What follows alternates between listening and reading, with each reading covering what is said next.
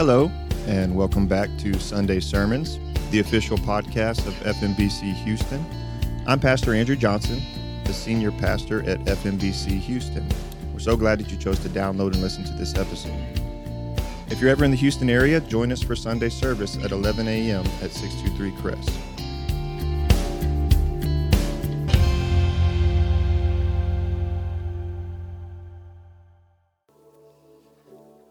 Father, help us to see that everything in our life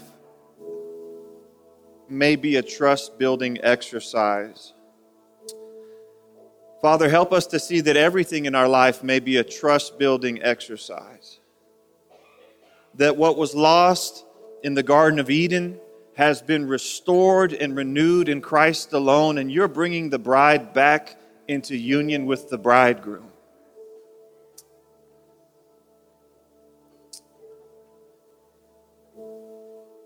And I can look back over my story and I can say how I've proved you over and over and over again. And yet even today there's a fresh yes in my heart to say, Lord, I want grace. I want the gift to be able to trust you more than I do right now. Sometimes we wish that trust was built in the boat, but that trust is built on the waves, Lord. Out on the water, where my strength, where my wisdom, they're of no use. And I have to trust you.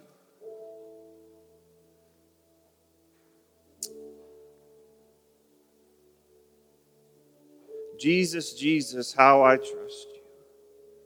How I've proved you o'er and o'er.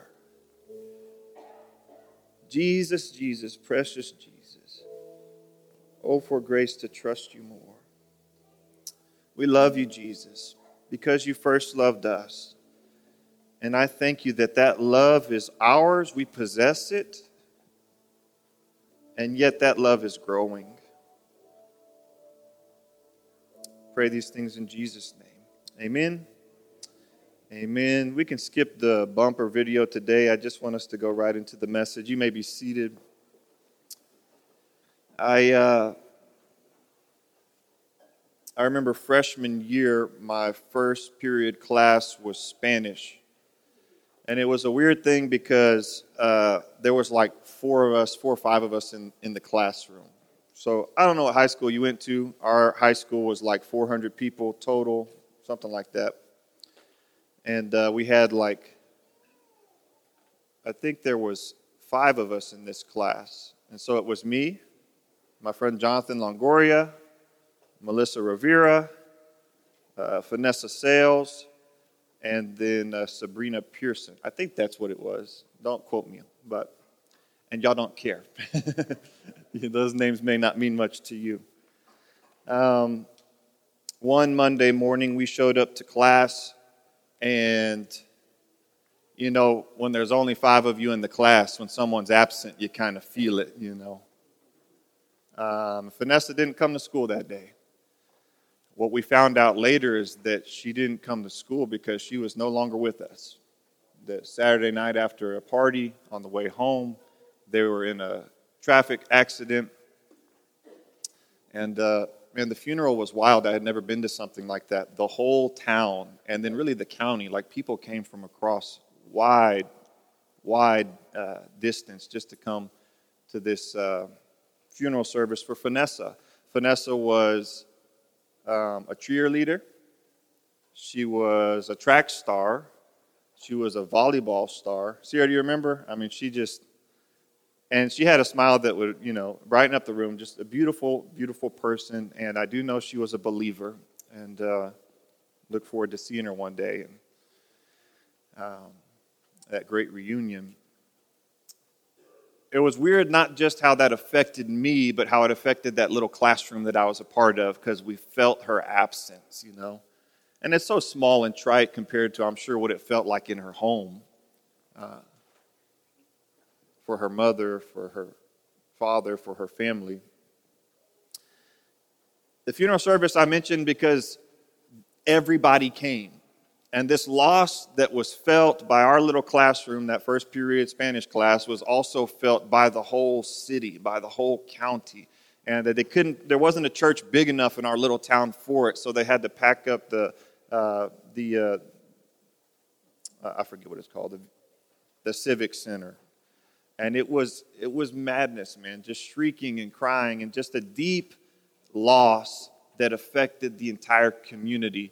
As we turn to the book of Acts in chapter 8, there is a deep loss, and we can look at loss from an individual standpoint. And if you've been living for any length of time, you've experienced loss, like I'm talking about, in some form or fashion. The church is now facing one of the greatest challenges and trials, really, after its inception, after its birth. If you look at the beginning portions of Scripture in the book of Acts, chapter 1, 2, 3, as it's moving along, the church just seems to be growing, and glory and fruit and all these beautiful things. Lives are being changed, and it keeps growing and growing, and they face some adversity, and they come through that on the other side. And then Stephen dies. And it'd be real easy to just move right past that, because you and I don't really have a personal relationship with Stephen, but they did. Like, they knew him intimately. And as we pick up the story, there's just like a little 3 or 4 verses we're going to park it on, because it just kind of points to the weight of loss and the weight of suffering, and then it moves right ahead in a couple of verses. But the thing, as you know and I know, a funeral service only takes an hour, maybe half an hour.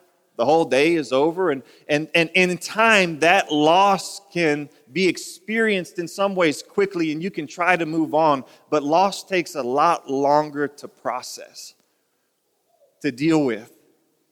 Part of loss that will be with the church forever. And we can rush straight to the good news. We know Stephen is with the Lord. We know in the power of the resurrection. And so we can just assume that the church was just happy-go-lucky. But I'll venture to guess, because of the great weight of suffering and loss that they are facing, that it may not have been that easy. And so this morning I want to talk to you from the theme of what can be gained from loss. And if you will stand with me in honor of reading God's word. In Acts chapter 7, Stephen has been stoned. We pick it up in verse 1 of chapter 8. That's Acts 8:1.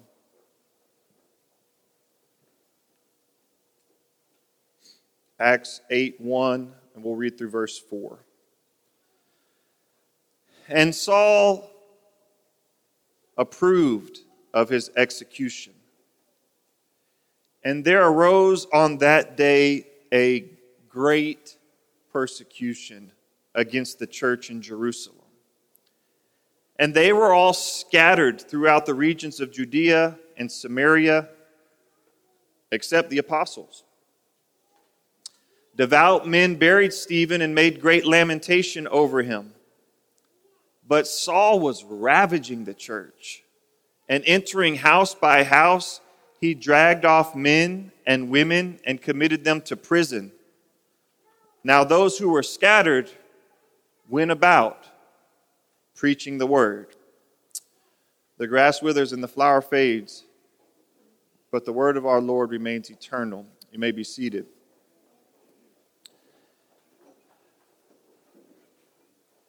Y'all, there's a few things that happen in our lives. And life is filled with much adversity and challenge. But there's a couple of storms that you're going to walk through that will stick with you for the entirety of your life. There are a few things that you can point to in your life story as these defining moments. You can look to your life before that loss and to your life after that loss. And the truth is, life may go on, but it will never quite be the same. Now, this could be the death of a loved one, the literal death of a person like Stephen. Stephen, who was full of the Spirit, full of wisdom, full of grace, and full of power. Stephen, who had no position or title, but his impact was beyond some title. His impact was by the life that he lived. He was so full of life. He was championed as this mascot, this hero, this one who stood toe-to-toe with the religious systems and held his ground. Not a rude or mean or self-righteous person, but humble and gentle and kind. Stephen was someone who was pure, and now he's dead. And we in the church don't really know how to mourn today like they used to mourn back then. There was this Jewish concept, this sitting Shiva, where when someone was going through pain, you didn't try to rush them through it like a drive-through line and say, "Ooh, that hurts, but let's kind of bury that." No, they would sit and bear witness to the loss that they had experienced. And friends, I want us to look at, it's not just the death of Stephen, but the death of Stephen kicks off, it catalyzes this widespread movement of persecution.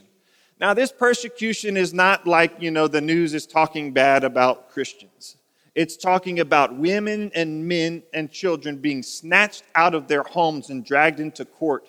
It's talking about people being violently persecuted, people being attacked and losing so much. And so, as we walk through this passage, I think it's not the most cheery passage, but there's power in loss. And really, the gospel of Jesus Christ is one of the most unique faiths in all of human history, because we have a true and living faith that does not deny loss, does not forget loss, but truly through the death, burial, and resurrection of Christ, we have an answer for the pain of loss. Somebody's with me today? Amen?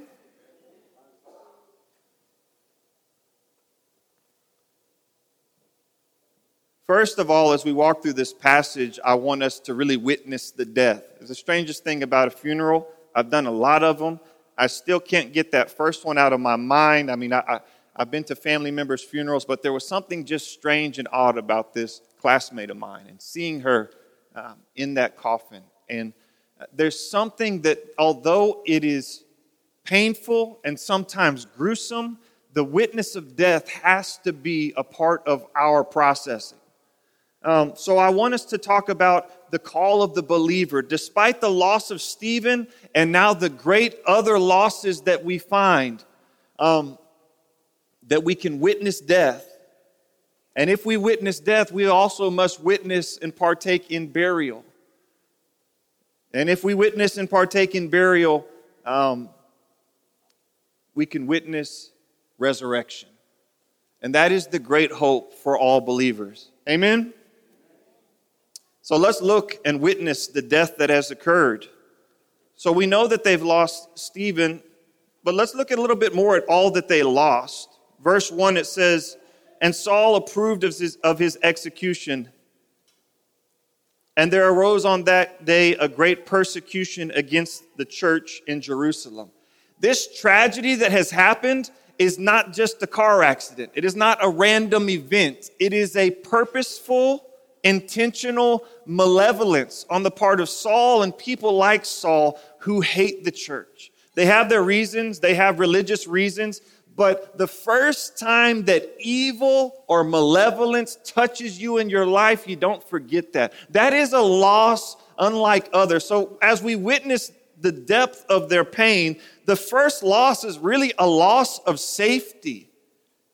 Christians used to say Jesus is Messiah, and they could go straight to temple. They could go into the middle of other Jews and teach about Jesus, this Yeshua of Nazareth, is the Messiah we've been waiting for. Not anymore. When the persecution arises, this is going to be the great split where no longer are faithful Jews who believe Jesus is Messiah being able to worship with other Jews who have yet to receive him as the Lord. A great persecution. So the first thing that they lose is a loss of safety. It's open season on Christians. They are being persecuted, which means the Greek word here is that they are literally being pursued or chased after. They're being hunted. Have you ever felt in danger in your life? It's a strange feeling.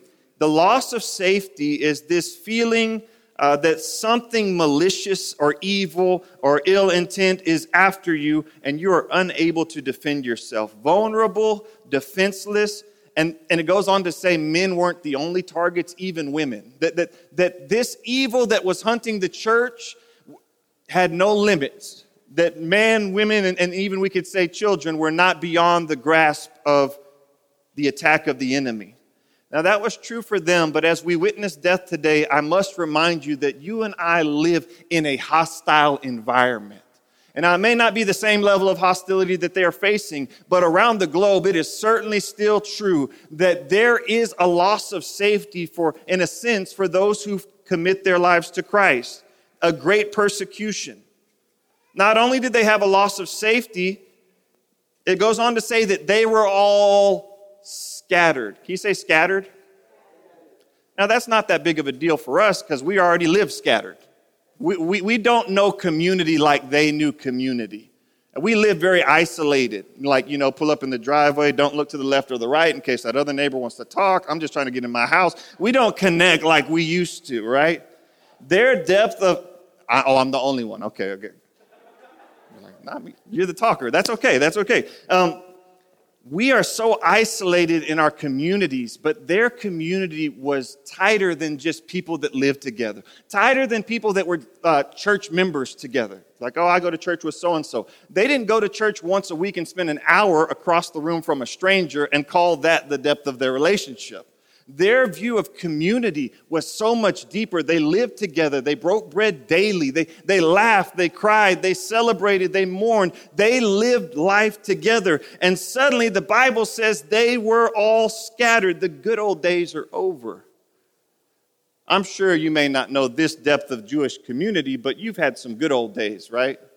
With friends or family, some type of tight-knit. Maybe you served in the military. Maybe you're part of a close group in college or something. But have you ever had some really tight bonds that formed that you're like, man, you don't realize them till they're gone, but these were the good old days where there was friends, there was laughs shared, there was adventures and trouble you might have got into, God forbid, but y'all were so tight and close. And then suddenly there's not just a loss of safety from persecution. In the scattering, they're losing family. And those other believers may not be dead, but they're not close like they used to be. Have you ever felt that?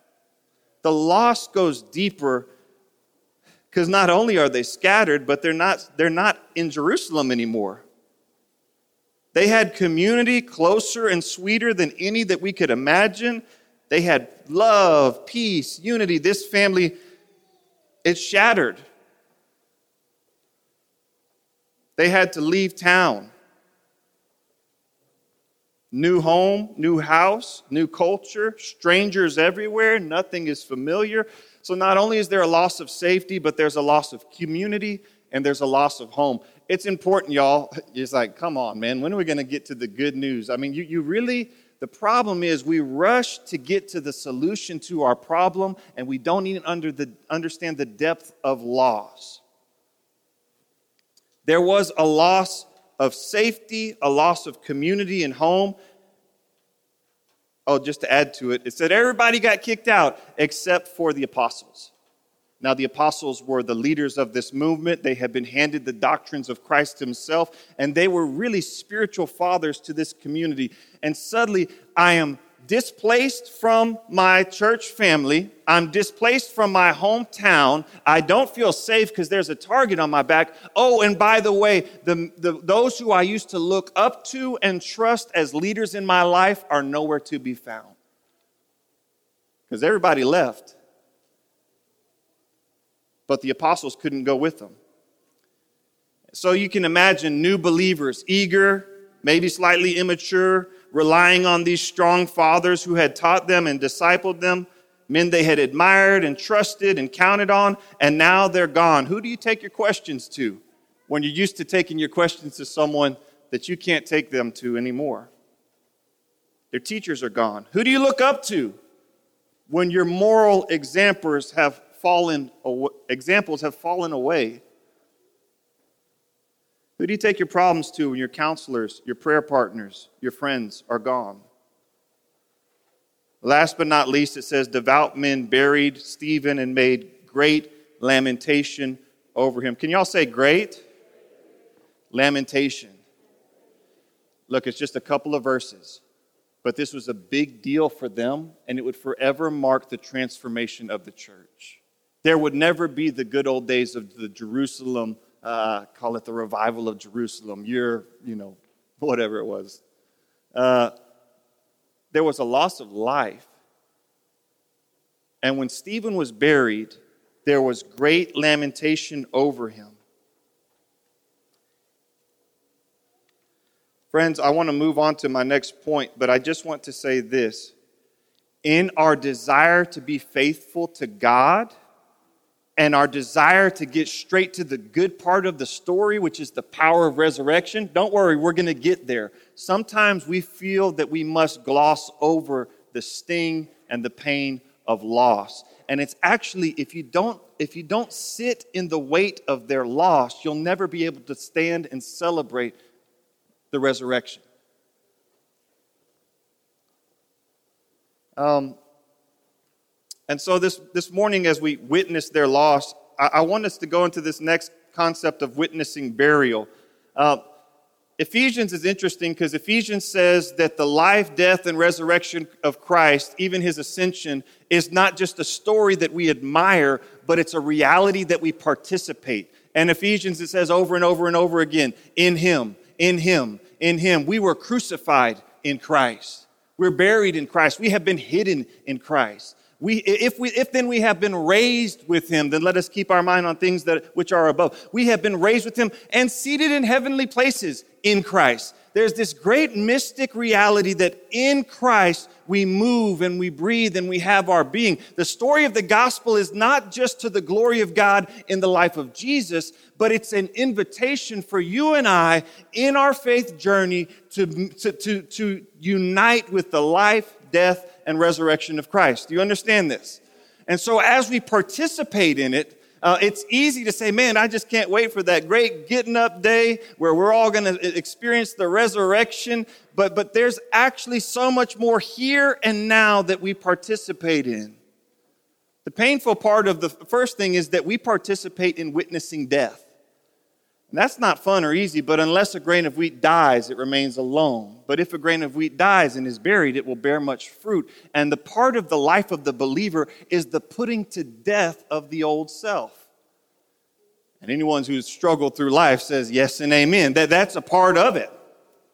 The faithful journey of death. But there's something that happens between Good Friday and Easter Sunday. And it's called burial. In the story of Jesus, it's very obvious. He spent 3 days in the tomb. But it was more than just that, because we find that he was not just bodily laying in the tomb, but there was this great spiritual experience where Christ was not only bodily there, but he descended to the depths of hell, that he claimed the keys to hell and he set the captives free, and that when he burst forth from the tomb, that there was this great rendering of all those who had been faithful. There was a power of resurrection that was more than just a body sitting in a tomb. And so I just want you to know, as we talk about loss this morning, the loss of that church and the loss of this church, there's something that happens in the darkness while we're waiting for the power of resurrection to shine upon us. We not only have to witness death, but we must witness and experience burial. James says this, count it all joy. We talked about that this morning, right? Count it all joy, my brothers, when you meet trials of various kinds, for you know that the testing of your faith produces steadfastness. And let steadfastness have its full effect, that you may be found perfect and complete, lacking in nothing. There's a process that happens when we are touched by loss before we come to the full acceptance and joy and celebration of resurrection, where we are struggling with what we have gone through. And in that process, in that darkness of trying to understand why bad things happen to good people and why there is the problem of suffering and evil and loss, in the midst of that trial, God is doing work in us. I want to talk to you about things that we can learn in the midst of loss. Now, can I give you a disclaimer? This is not something I would tell someone who just experienced loss. It's not helpful to come with your list of answers to questions people don't necessarily need answered right now. So if you feel like you're going through loss right now, please don't feel like you need to come and, swallow this bitter pill. What's amazing about the Lord is that He reveals Himself and His truth to us in such a way that we can understand it when the time is right. Amen?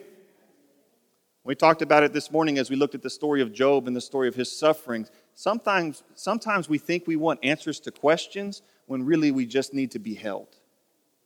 And you can have the best answers to the questions that are theologically just accurate, and they do nothing for the depth of pain you're facing in your soul.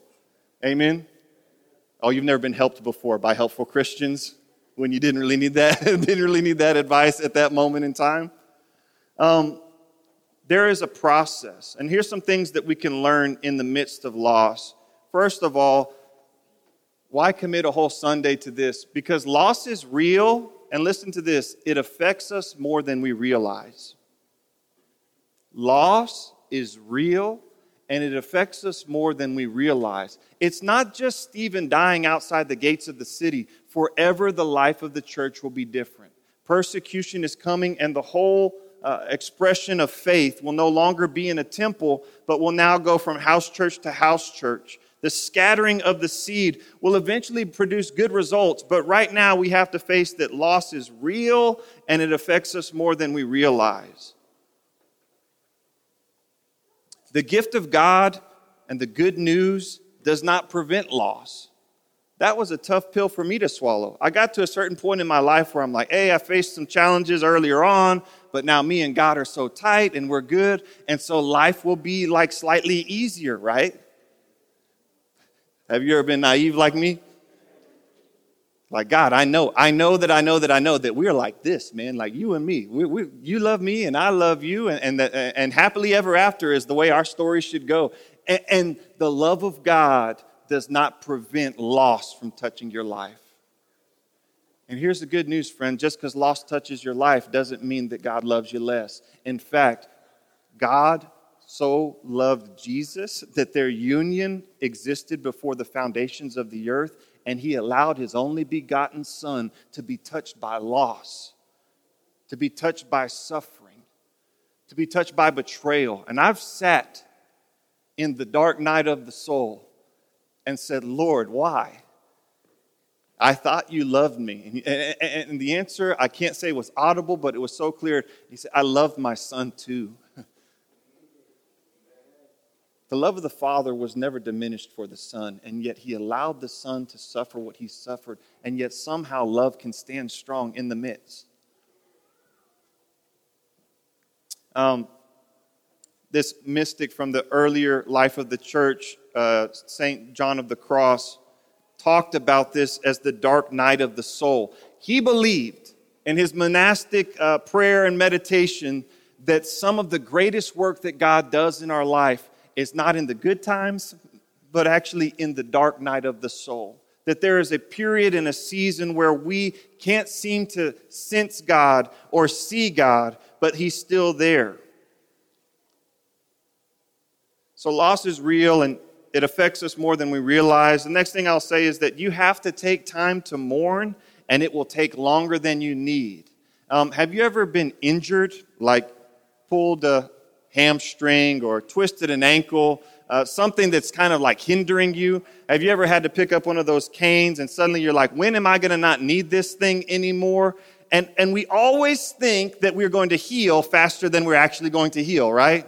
We do not have, in this day and age as a society, we do not have the attention span or the capability of waiting to actually let things heal in and of their own time. And then you can do something foolish like I've often done, which is go try to use the thing that needs healing when it's not ready yet, and you just broke it even worse.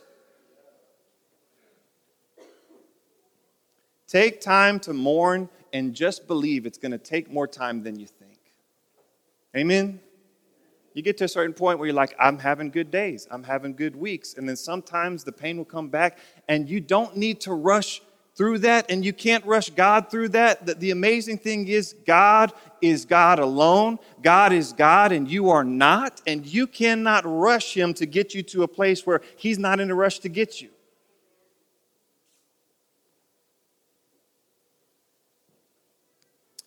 Verse 3 says this. Verse 4, I'm sorry. Those who were scattered went about preaching the word. Friends, the scattered ones kept on testifying. You know what I love about that? As you're going through your process, when you're going through the dark night of the soul and you're dealing with loss, keep on preaching the gospel, man. Keep preaching the gospel. If you can preach it to others, praise God. Definitely make sure you keep preaching it to yourself. For God so loved the cosmos that he gave his only begotten Son, that whosoever believes in him shall not perish but shall have everlasting life. Lord, life is dark, life goes through painful valleys, but God so loved. Remind your soul, bless the Lord, O my soul, and all that is within me. Bless his holy name. You must get to a place to where you continually preach the gospel even when you don't feel like it. Keep on preaching the gospel. Preach the gospel to others. Preach the gospel to yourself. I remember like in the early 2000s, they started selling these things called a clutch cross. And some of the grandmas that lived at Lifeway for a long time. Did y'all get a clutch cross? The clutch cross was like this clay cross that the artist would like squeeze when it was wet. And then when it dried, it kind of looked like a funky little cross, but what's cool about it, you could put it in your hands, and you could clutch it, right? And it was this, I didn't ever get one, but when I went to Lifeway, I'd squeeze it. And I'm like, that's cool, you know. Also a sharper image, I always sit in the massage chair. So it was that type of situation. Christians have historically always clutched the cross of our Christ because we have a God who is not unable to sympathize with our suffering, but one who in every way was tempted and tried as we are, but was yet without sin. Our hero did not just come in might, but our hero tasted weakness.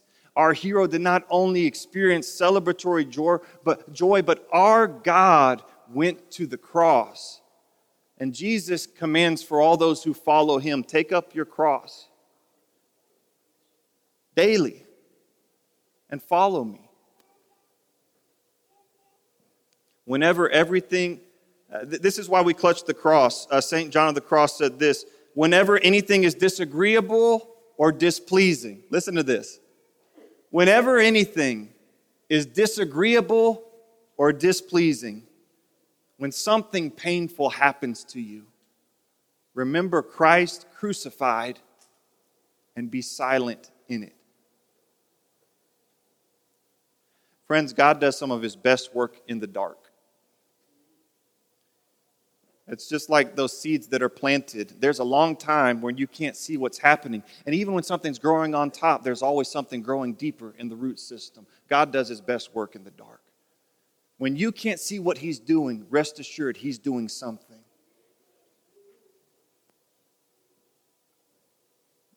In the dark night of the soul, bright flows the river of God. Never give up prayer.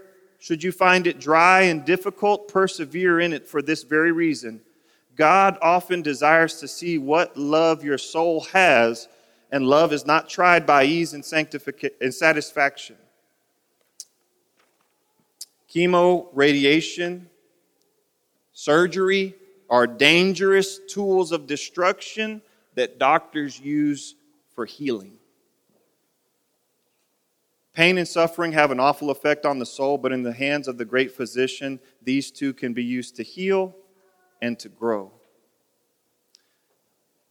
One last thing about this process. Ultimately, in the end, suffering can either draw you closer to God or it can be a reason for you to grow distant from Him. Lament wisely and do not lose union. The last thing I'll say is that as we talk about death and burial, we must witness resurrection. The church lost their safety. No longer were they safe, but now they were being hunted, but they found resurrected safety. There is now a confidence that real dangers can be present, yet the Lord is with us and we will overcome. It's one thing to be brave when there's nothing to be afraid of. It's another thing for there to be a resurrected safety. To say, I can walk through the fires of hell, and if God is with me, who can be against me? And you can't say that till you've walked through the fires of hell and found that He is with us. Yea, though I walk through the valley of the shadow of death, I will fear no evil, for Thou art with me. Thy rod and Thy staff, they comfort me. Thou preparest a table before me, even in the presence of my enemies. Resurrected safety is not the safety of a blind fool that does not see danger. Resurrected safety is knowing that wherever He leads me, I am safest in His hand. If we believed that, we'd be doing ministry a lot differently. Churches would be planted in different locations. Ministry would not be avoided, but would be pursued. That seems to be the most risky. Because if God is for you, who can be against you? And playing it safe might be the dangerous thing for the church today. Resurrected safety. They were about to be sent out to preach the gospel in dangerous places. And yet now there was a confidence to know that if He brought us through that, He can bring us through this. There is a resurrected community and home because the kingdom is family and the kingdom is home. You know what's amazing about the people of God? They reach farther than we realize. And deeper than our hometown or our social circle or the culture that we grew up in, you can find family in the body of Christ wherever you look to the body of Christ. Resurrected leadership, heroes and fathers. When you lose heroes, when you lose fathers, the fatherhood of God becomes realer to you than it ever was before. Scripture says that He'll be a mother to the motherless and a father to the fatherless. Last but not least, the resurrection of all those who die is literally promised, and it used to be the greatest hope of the church, the resurrection of life. One day there is promised a great reunion, and every life that has been touched by death must be returned. And the King of Glory will lead that procession, and every single person who has died in the Lord is already more alive than we can imagine, and we will all be united in that great reunion. So as we look at the loss of the church, we witness death and burial. We must witness resurrection. And I'll just close with this last verse. My favorite verse in the whole Bible. Philippians 3:10. Oh, that I may know Him. Paul said that. After all that he knew about Him, he still said, oh, that I may know Him. And the power of His resurrection, and may share even in His sufferings, becoming like Him in His death, that by any means possible I may attain the resurrection from the dead. Paul said, I know Him, but there's some depth of knowledge of Him that I can't taste until I taste death, and I taste suffering, that I might taste resurrection. Friend, if you're in the dark night of the soul, you are not alone. If you've been touched by loss, know that our Lord and Savior is a suffering servant and He is near to the brokenhearted. Father, I pray for my brothers and sisters. I pray that this message, whatever you're speaking to people, Lord, that it will last. And when there comes a time where you might seem distant to them, that they'll be reminded that you are near to them. Lord, as we think about death and loss, I pray we don't wait till the next funeral to think about it. I mean, that's helpful and it's ministering to our souls, but may we take comfort that in the life before and the life after loss, that there is a purpose in every pain, that you can draw us closer, and that when we come through on the other side, we can have resurrected hope, Lord. Resurrected safety, resurrected family, resurrected home. It will take on deeper meaning. Resurrected life. Resurrected fatherhood. Lord, I speak over people who are still suffering from dead situations, maybe dead marriages, maybe seemingly prodigal sons that may not be dead, but might as well be. People who've lost relationships, and it seems like there's no way this relationship could ever be restored. Oh, that I may know him and the power of resurrection. There's power in your resurrection, Lord. You called Lazarus out of the tomb, and you still call dead things to life.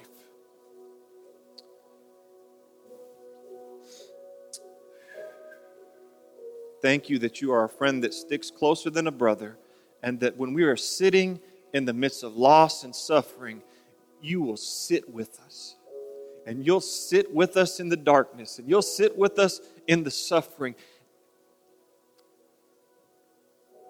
And trouble may last for the night, but joy's coming in the morning, and our souls will hope in the power of resurrection. We pray these things in Jesus' name. Amen. Thank you for listening to Sunday Sermons. If you'd like to be notified for future episodes, go ahead and click that subscribe button and leave us a 5-star review in your podcast app. Remember, if you're ever in the Houston area, we'd love to have you to come to Sunday service at 11 a.m. at 623 Kress.